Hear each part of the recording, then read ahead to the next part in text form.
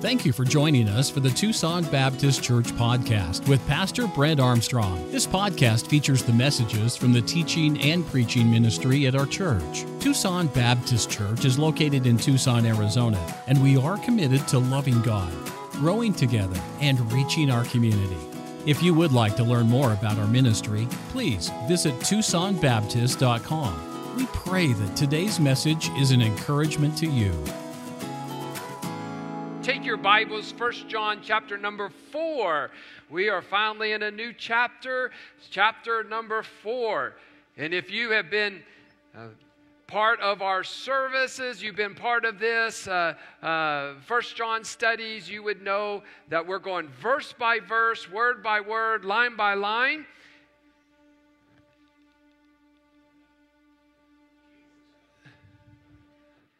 There's a key stuck.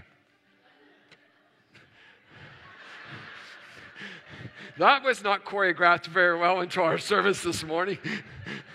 I saw some of you have in your heads, there's like something wasn't right. So none of you heard what I said. 1 John chapter 4. Ushers, come and help me out here this morning. If you did not receive a copy of the notes, please raise your hand. They would love to put a copy of the notes in your hands, and we want you to be a part of the service. We're going to have the ladies sing the song again because there was a note there playing the whole time they were singing that I am delighted that you are here. So many folks visiting. Thank you so much. May I just share something that took place this morning at 9 o'clock? So we have our new members class called Starting Point, where you start at our church. And at Starting Point class this morning, we had 14 people in our class this morning. Isn't that amazing? There's a lot of interest in our church, and it's so thrilling to see what God is doing here at our church. And I'm just elated over a completely full class this morning of people checking out our church, interested in our church. So we are going through the book of 1 John, and we're going verse by verse and word by word where necessary, line by line. And I trust that this morning, as we cross over from chapter 3, we get into chapter 4, we're talking about this emphasis here on the word love. Isn't that appropriate at Christmas? Isn't that what we heard about this morning? Throughout the music services, there was one person who loved us more than we could possibly understand, and his name is Jesus Christ. And I'd like to preach a message about him this morning, and I've entitled this morning's message, Acceptable Discrimination. Now, discrimination is a bad word in our cultural vocabulary. In fact, our courts are filled with lawsuits based on discrimination. And in a multicultural society, we're taught to be tolerant to one another. And to an extent, I believe that is appropriate. Our Constitution even says this, that all men are created equal. In fact, the Bible, which is our source, it says this in Acts 10 and verse 34. I perceive that God is no respecter of persons. God does not show partiality. And we're not to discriminate racially or economically or socially or culturally. But there is one area that God has taught us that we are to discriminate. And it is acceptable for us to discriminate in this area. In fact, John teaches us we must discriminate doctrinally. We must discriminate doctrinally. And he uses a phrase called try the spirits. And so we must try the spirits. We must learn to discern between the spirit of truth and the spirit of error. And there's 6 verses that we're going to look at this morning. And this is perhaps what we would call a parenthesis on his discourse about love. You see, love demonstrates our fellowship with God, but love can never be divorced from truth.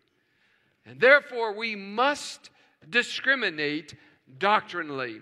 And so let's read this in a responsive format this morning. And as we're reading this, we'll read the first 6 verses, and you will read the even verses. I'll read the odd verses. So let's begin in verse number 1. The Bible says, "Beloved, believe not every spirit, but try the spirits whether they are of God, because many false prophets are gone out into the world. Of God, every spirit that confesseth that Jesus Christ is come in the flesh is of God. And every spirit that confesseth not that Jesus Christ is come in the flesh is not of God. And this is that spirit of Antichrist, whereof ye have heard that it should come. And even now already it is in the world.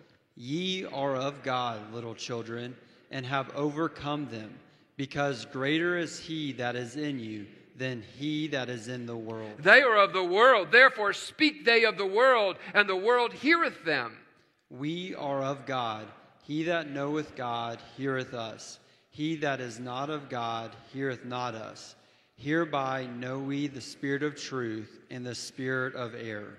Father, apart from you, there's absolutely no reason to go through this service. So I ask that thy Holy Spirit will be present, evident, available, comforting, convicting, and Father, guiding. And Father, may each one of us set aside distracting thoughts, things that we need to do, and allow thy Holy Spirit to teach us this morning. Bless this time together in Jesus' name. Amen. In elementary class, they went on a school field trip. They went to the local hospital. During the course of the field trip, one of the students asked why the doctors and nurses constantly wash their hands. The nurse replied, "We wash our hands for two reasons. We love health and we hate germs." When I read that, the Christian who abides in Christ, you know what we've learned from John over these past many months? The Christian who loves the Lord, walks in the Spirit, loves truth, and hates error. And as Christians, the Bible says we're called believers. However, every believer is also called to be an unbeliever when it comes to error. There are some things that we must discriminate against. The Bible not only encourages us to believe, but there's some things that we are not to believe. And just as we cannot inhale and exhale at the same time, we cannot believe truth and error at the same time. You cannot love until you reject hatred. You cannot pursue righteousness until you abandon evil. John Stott has written, "Unbelief can be as much a mark of spiritual maturity as belief." And so with this in mind, I only have two thoughts this morning in my message. And I would like to examine, first of all, how that it is acceptable to discriminate in this area when we look at the command to test the spirits. The command to test the spirits. And in order to do that, I would like to pose three questions. Why is this important to us in this year 2021 here at Tucson Baptist Church? So I'd like to ask the first question, why? Why are we to test the spirits? Why is this important? John is speaking specifically to believers. He even refers to them as beloved. He says that we're to believe not every spirit. But he says we're to try. We'll use that word test. We're to test them as to whether they are of God. Why is that? Because John eloquently writes that there are many false prophets who have gone out into the world. And historically, the background of this passage is in that era when the New Testament was actually being completed. In other words, there was no New Testament canon at this time. The apostles were still in that process of handwriting the inspired books and epistles that make up our understanding today of the New Testament, which creates and helps us understand our Christian faith. God delivered His word to the congregations of believers in part by the verbal word of divinely gifted and inspired prophets. Oh, we can read about many of those powerful gifts that were given in 1 Corinthians chapter 12 and chapter 14. But here, John specifically warns all of us, all of believers, to believe not every spirit, to try or test the spirits whether they are of God, because not everyone who claimed to be a prophet was inspired of God. So what, Pastor Archer, what do you mean specifically? Let me be blunt with you. If someone shiny wears a $1,000 suit, he has tens of thousands of followers, surely he must be of God. Well, that's not what determines if someone is following God. When someone wears a $1,000 suit, I don't even know what a $1,000 suit would look like except what I've seen on TV. Someone wears a $1,000 suit, flies in a private jet, has tens of thousands of followers, and yet he sits on CNN and says there are many ways to God. He is a false prophet. Not on Brent Armstrong's authority, on the authority of the Word of God. And so that means there's tens of thousands of people who are blindly following a man who is saying on TV, there are many ways to get to God. Jesus Christ was just a man. May I tell you, Jesus Christ is the Son of God. And I want you to be reminded that there is a critical reason why we test the spirits. We need to identify false prophets unashamedly because they are damning many people to hell because they're slick, glossy, look the part, and people are blindly following them. So the first question to be asked, why are we to test the spirits? Because false prophets are here today. Question number 2. What does it mean to test the spirits? Okay, you said we're to do that. Well, you've explained why, but what does that mean to test the spirits? May I remind you, if you know Jesus Christ as your personal Lord and Savior, that every believer has the indwelling presence of the Holy Spirit of God. In chapter 3 and verse 24, we learned last week that God, by the Spirit which He hath given us. In chapter 2, John calls the presence of the Spirit that anointing which ye have received of Him. God has given every one of us the indwelling Spirit. But John now points out that there are other false prophets who are running loose in this world. And if we have a spirit, we ought to try. We ought to test those spirits. Christians often test this way. Christians often test by how it sounds, the words used, the inflection of the voice, the stories that are told. If it moves them, if it makes them cry, if it makes them feel good. May I just tell you, none of those are appropriate tests. The word try in verse number 1 means this, to approve or examine. The term was used of gold put in the fire to test its purity. And there are 2 categories of spirits operating in the world. And so when someone proposes to speak for God as God's mouthpiece, you should test the spirits. You might amen the wrong spirit. I've been to some churches where they amen almost anything. Folks, you're going to die and go to hell. Amen. What? Did you just hear what you just said? We should listen carefully. Behind every prophet or oracle or preacher, there is a spirit. The great question to be asked is, does the Spirit of God or an evil spirit reside in that teacher or preacher? So we must test the spirits. Paul wrote this in 1 Thessalonians, despise not prophesying, prove all things, hold fast to that which is good, abstain from all appearance of evil. And Jesus even warned in the Sermon on the Mount in Matthew chapter 7. He said this, beware of false prophets which come to you in sheep's clothing, but inwardly they are ravening wolves. Ye shall know them by their fruits.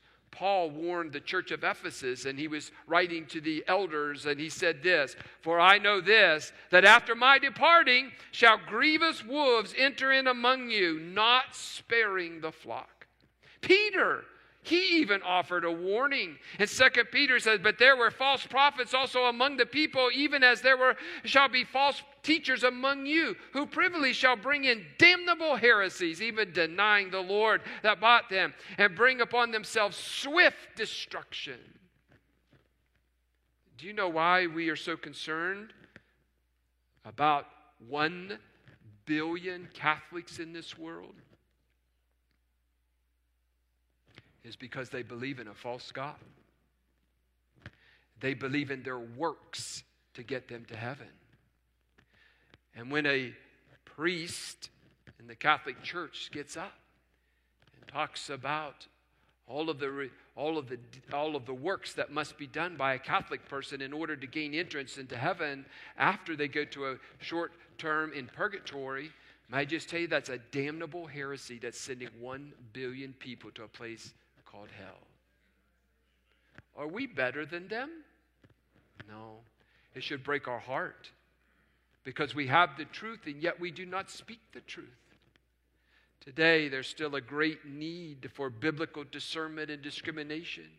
And too many believers remain biblically illiterate and spiritually gullible, and they naively accept any teaching as truth. And that's why it's so important that late at night when you can't sleep, that you're not turning on some local spiritual channel and you're listening to these false prophets. They're saying that, listen, I'll send this little vial of holy water to you if you send us $100. That's not biblical. It's not in the Bible. And that tap water that they're going to send to you is nothing more than water just like that comes out of the faucet here in Tucson. There's nothing holy about that water. But there's a lot of people who are naively and are so gullible, and they send their money to these wolves who are in sheep's clothing. In Ephesians chapter 4, Paul says there's a sure sign of spiritual immaturity, and it's like this: it's being tossed to and fro and carried about with every wind of doctrine by the sleight of men and cunning craftiness, whereby they lie in wait to deceive. And we answered our first question, and that is why we're to test the spirits. And the second question has been answered as to how or what does it mean to test the spirits. But our third question is maybe a little bit more complex. You say, Pastor Armstrong, is it dangerous to test the spirits?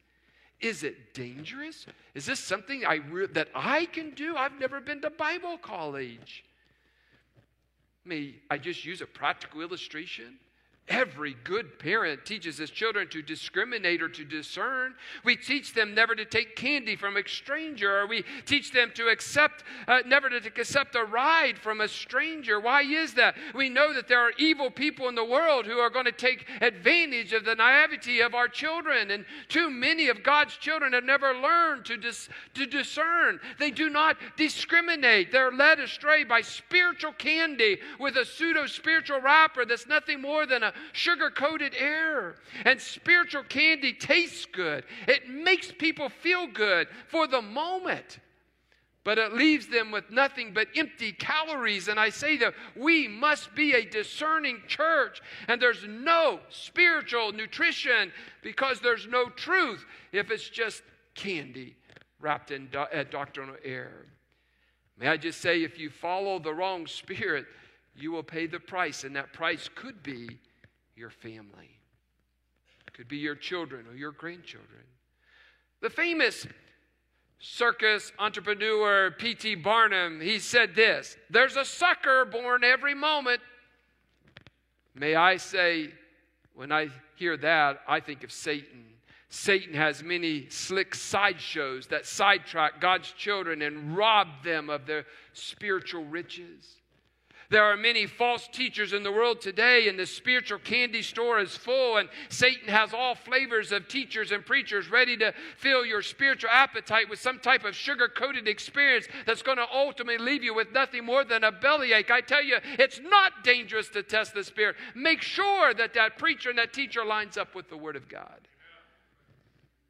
Remember when Moses was with Pharaoh? Moses, I am so glad I was not there, was not a part of this. Moses had a rod. And to show the power of God, Moses, he threw that rod on the ground in front of Pharaoh, and it turned into a what? Turned into a big, long snake. And the Bible says, I can see Moses, he goes and he picks up the tail of that snake and it immediately turns back into a rod, showing the power of God. Well, guess what? Guess what the magicians said? We can do that too. And so they had their little sideshow, and they threw down their rods and trying not to be outdone. And so may I just tell you, the devil knows how to put on a good sideshow. He knows how to entice. He knows how to lure us away from the truth. Many of you are students of history. The Reformers, they insisted that even the humblest of believers have the right of private judgment.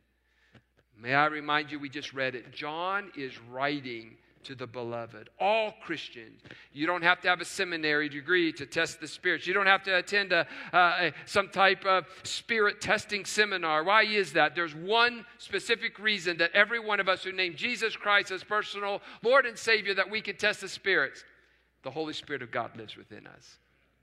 The Holy Spirit. No one has more than someone else. Every one of us, if we know Jesus Christ, our personal Lord and Savior, we have the same amount of the Holy Spirit. You know what we have? All of it.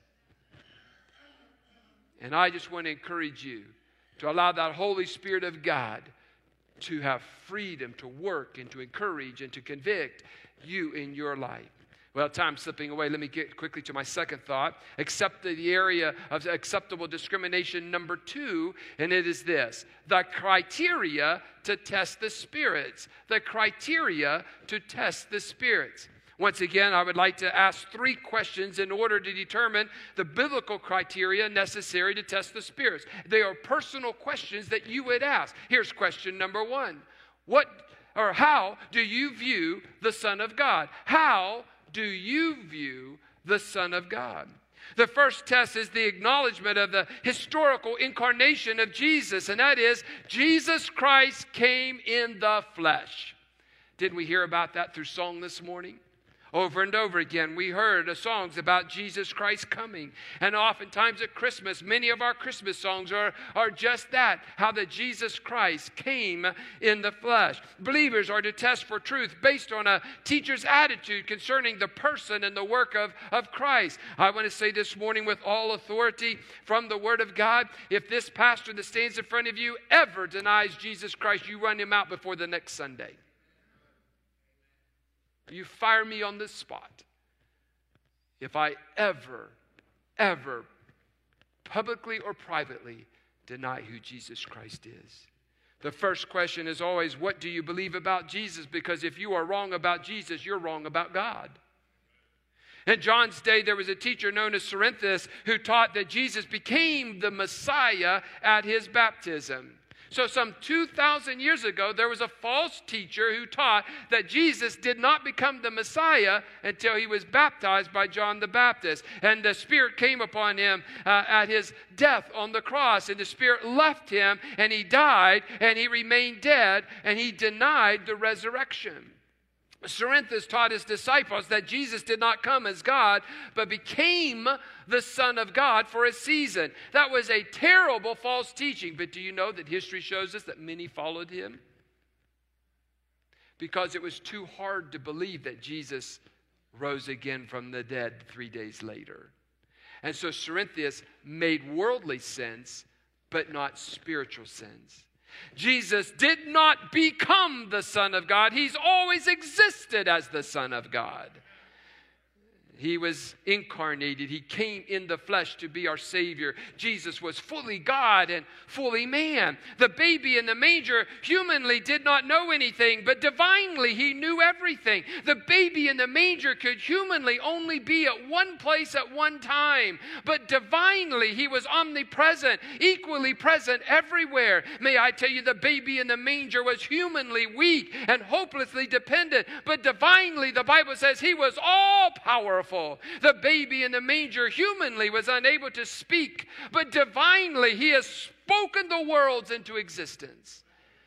Many religions seek to honor Jesus as a great man, as a great teacher, but they do not recognize him for who he is and for who he was. And some of them knock on your door with attractive publications and reverent religious words, but they do not believe that Jesus is the express image of his person. And they will say he is God's Son, but just for a time, not for eternity. They will agree that he's a great prophet, but they want to put him on the level of Muhammad or Confucius. A teacher must not only acknowledge the incarnation as a historical fact, but they also, the Bible says, must confess him. They must commit their lives to him.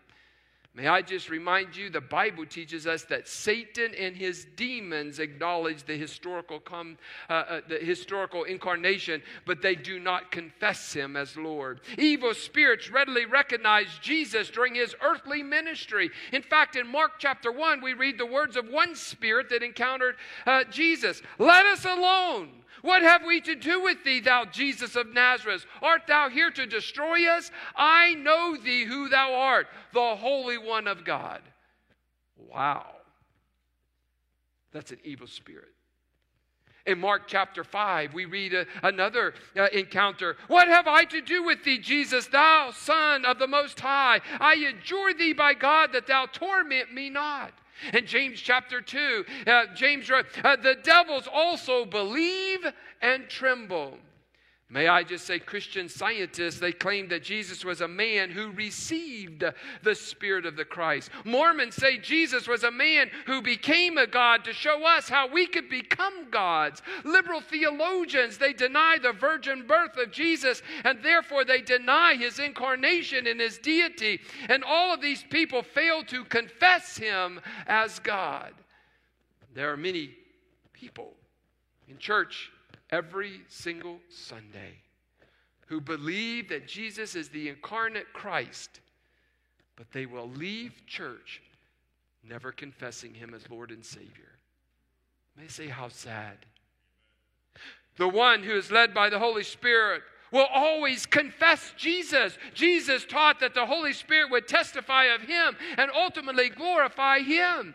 He even said in John 16, "Howbeit when he, the Spirit of truth, is come, he will guide you into all truth. For he shall not speak of himself, but whatsoever he shall hear, that shall he speak, and he will show you things to come. He shall glorify me, for he shall receive of mine, and shall show it unto you." The Apostle Paul, he wrote to the church of Corinth, "No man speaking by the Spirit of God calleth Jesus accursed, and that no man can say that Jesus is the Lord, but by the Holy Spirit or Holy Ghost." John says in verse number 3 of our passage of Scripture, to proclaim anything else about Jesus smacks of that spirit of Antichrist. John has already mentioned the Antichrist in chapter 2, and we know that I believe soon the Antichrist will be here after we are raptured, and he will be revealed. I personally believe the Antichrist is living today. You know why? Because we must believe that if he could come back at any moment, then we better believe the Antichrist is alive today. To do other means that we do not believe the rapture could take place today. I believe the Antichrist is alive today. He doesn't know he's the Antichrist at this moment. But the Antichrist, I believe, is alive today, and that at any moment we will be taken out of this world and we will be relieved of the burdensome sin that is infiltrated and taken over this world. But John here, he also talks about Antichrist with a small letter A. That spirit of Antichrist is even now already in the world. And I just say, be careful who you listen to, that you do not take a false medication. Question number 2. What is your relationship with Jesus? What is your relationship to the Spirit of God? In saying that believers have overcome them, John is telling us that false teachers have not succeeded in deceiving us. And false teachers are intimidating. They ask, how can you believe that? Raise the issue of creation in your biology classroom and watch a false teacher go into a frenzy. Now, I want to say something. Truth is absolute. Truth is immutable. Truth never changes. I understand that if I play a B flat on the piano, you'll hear a B flat. A B flat was a B flat 1,000 years ago, and it'll be a B flat in the next millennium. A B flat is always a B flat. I learned about this week. A B flat is always a B flat. May I say with all authority, based on the Word of God, truth is absolute. Jesus is absolute. And truth is absolute 2,000 years ago. Truth is absolute today. And truth will still be absolute 2,000 years from now. But I'm so thankful. Hebrews chapter 13 says this. Jesus Christ, the same yesterday, today, and forever. truth is absolute. Jesus is absolute. But what is your relationship with the Son of God? Personally, can you answer that? Oh, Pastor, I come to church every Sunday. Everything's good. No, that's not what I ask. What is your relationship with Jesus Christ? Why have we overcome them? Not because we're smart or sharp or extremely intelligent, but we can overcome false teachers. We can overcome false teaching. We can overcome the evil of this world because the Spirit lives within us. Greater is He that is in you than he that is in the world. And Satan is great. He is powerful, but he is not more powerful than the Holy Spirit of God. We all have insulation in our houses. Right now, your insulation is so confused. Because in the morning, it's trying to keep heat in, and in the afternoon, it's trying to get the heat out of your house. But insulation is there to keep us warm in the morning time, and insulation is there in the afternoon to keep us cool in the afternoon. May I just tell you, if I could illustrate it this way, the Holy Spirit is the God-given insulation in the believer's life who helps keep out the air. I'm thankful for the ministry of the Holy Spirit. Have you ever heard a sermon or listened to a religious discussion and thought, something doesn't sound right? That's the way of the Holy Spirit filtering out error and leading you into truth. So what is your relationship with Jesus Christ like this morning? Third question, are you in harmony with the Word of God? Are you in harmony with the Word of God? Today we bring our Bibles to church. I see Bibles everywhere. You use your iPhone or your iPad for your Bible.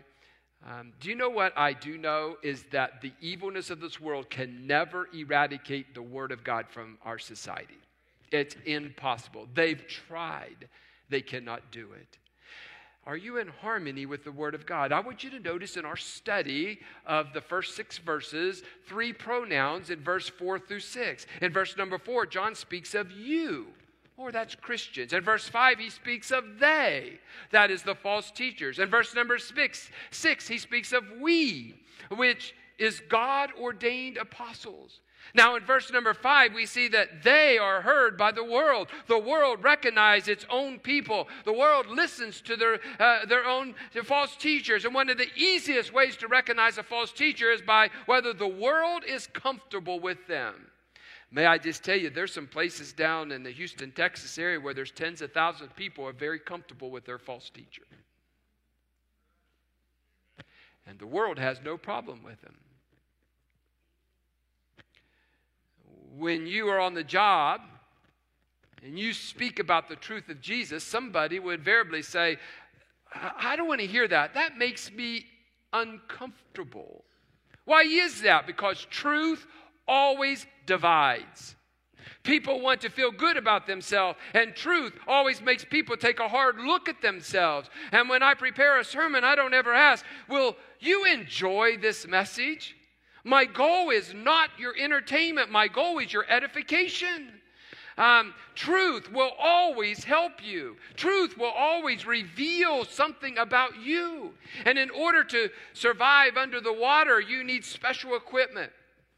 I have a son who enjoyed scuba diving, and he went scuba diving on his honeymoon. And scuba gear enables a diver to live and to function in what's called a hostile environment, where all the pressure and there's a lack of oxygen and you're able to breathe.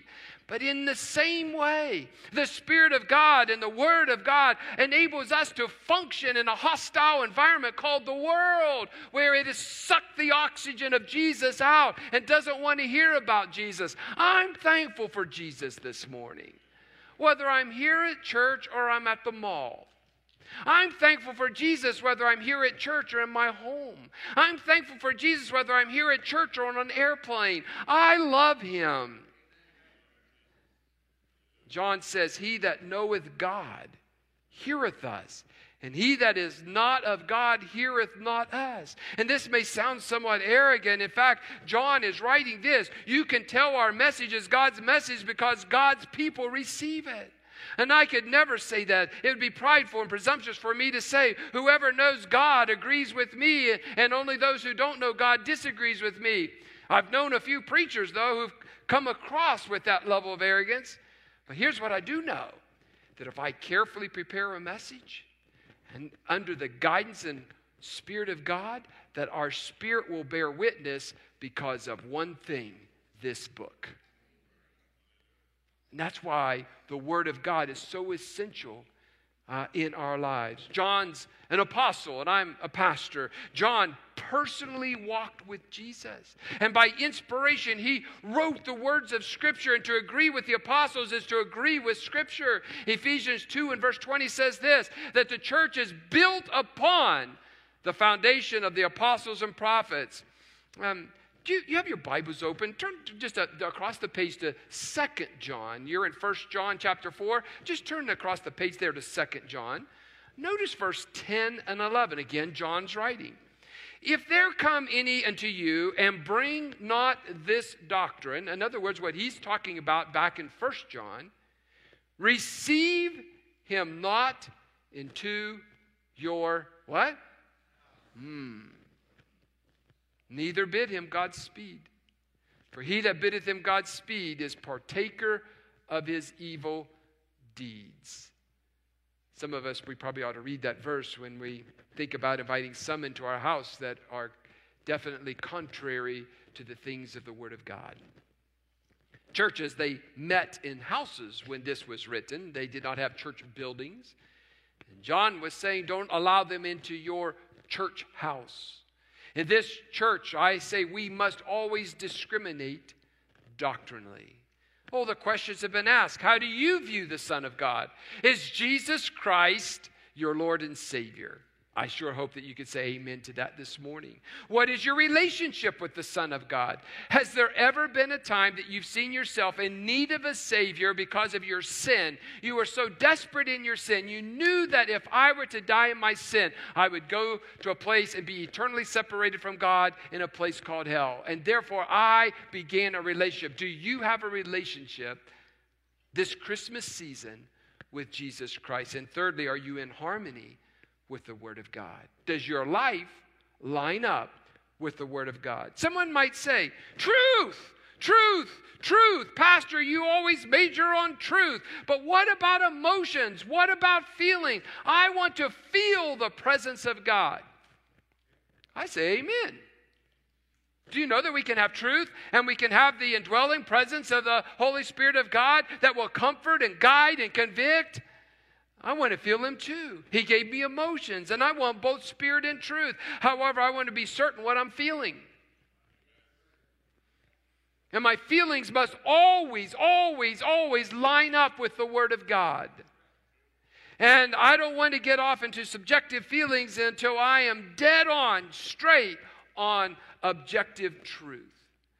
We can navigate a course by the use of a compass, and I'm thankful for the invention of the compass, and the compass has saved a lot of lives. It's saved a lot of ships from being shipwrecked, and the compass points to the north because of the magnetic field. Christians can navigate life by responding to the true north, which is the Word of God and the Spirit of God living within us. And I say this morning, let us try the Spirit and the teaching of anyone who claims to speak for God. I'm finished with my notes, so please feel free to close your Bibles and get ready. We're going to end in just a moment. I was on a flight from Washington, D.C., and I was flying out of Dulles there in Washington, D.C. to Phoenix, and I had a direct flight, and I was I had several hours there. It's a long flight, so there's a lot of time. Today, it's very hard to talk to someone on an airplane for two reasons. One, you have to wear a mask, so you can't hardly understand them. And two, everyone has earphones in, and with their earphones, they're shutting you out, saying, "I don't want to talk to you." It's so hard to talk to someone. On this particular flight, the person seated beside me, he didn't have earphones in, and this was before mask. And so he got out his Bible. And I thought, this is so cool. I'm sitting beside a Christian. We're going to be able to talk during the course of our flight. And then he opened it up. And it was highlighted all over the place. This guy read his Bible. That's impressive. And I tried to see on the binding when he closed it when they came by to see what he was reading, and I wasn't able to see it because it didn't say. And so finally we all got situated. We're getting ready to take off. And I said, "Hi, my name's Brent. What's your name?" His name was John. "Hey, John, how you doing? Do you live in Phoenix?" So we get all those questions out of the way that everyone's going to ask. And so I said, "I see you have a Bible. What are you reading?" And I don't even recall where he was reading, but anyway, he had it open there, and again, highlighted, it was underlined. This guy read his Bible. And he said, "Hey, have you ever heard about Joseph Smith?"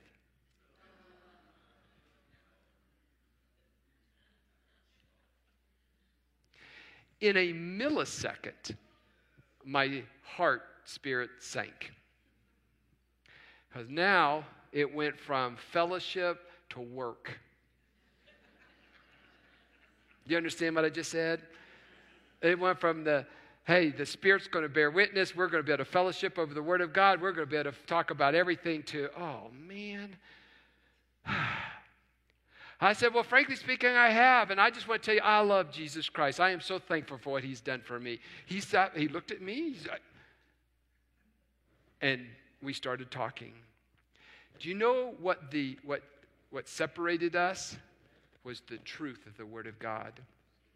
This man had been led to believe a series of lies. And then here's what happened. I looked at his Bible, and it wasn't a Bible at all. You know what he was underlining? The Book of Mormon. And here, what I thought was a Bible wasn't the Bible at all. And if he would have been reading the Bible, he would know the same Jesus that all of us know. And he would know that Jesus didn't become a God, he is God. And he would know that the God that we serve had a son whose name was Jesus Christ. And that Jesus Christ is the only one who could give his life for us. I'm here to say that this book divides truth from error from truth. And we've got to get into it. We've got to know it. We cannot be naive, spiritually immature Christians that we just stuff our lives with spiritual candy and then the bad health that comes with it. Do you love Jesus? Do you love him as your personal Lord and Savior? Do you have a relationship with him? John says we're to test the spirits. And then he wrote, if that spirit doesn't bear witness, dust yourself off and move on. Because you know what John was trying to protect us from? Getting out of church. Leaving the faith because we follow a false prophet or an antichrist. Church, let's be strong. Let's be motivated. Let's not allow a false prophet to enter into us and that looks like a slick sheep and looks perfect. Let's make sure that we always follow the truth of the Word of God. Can we do that? That's what we should do.